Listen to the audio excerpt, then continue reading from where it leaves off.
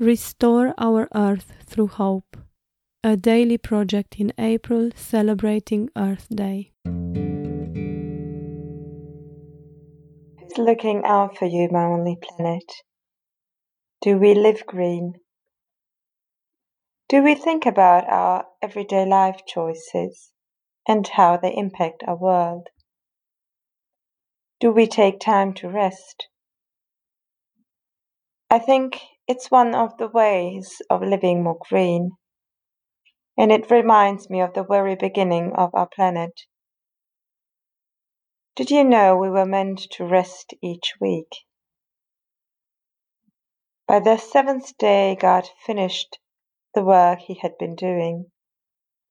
So on the seventh day he rested from all his work.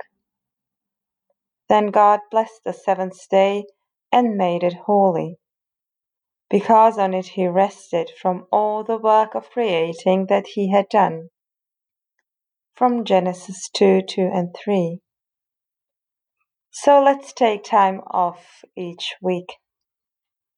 Let's live more green and enjoy our everyday lives. Words by Veronique.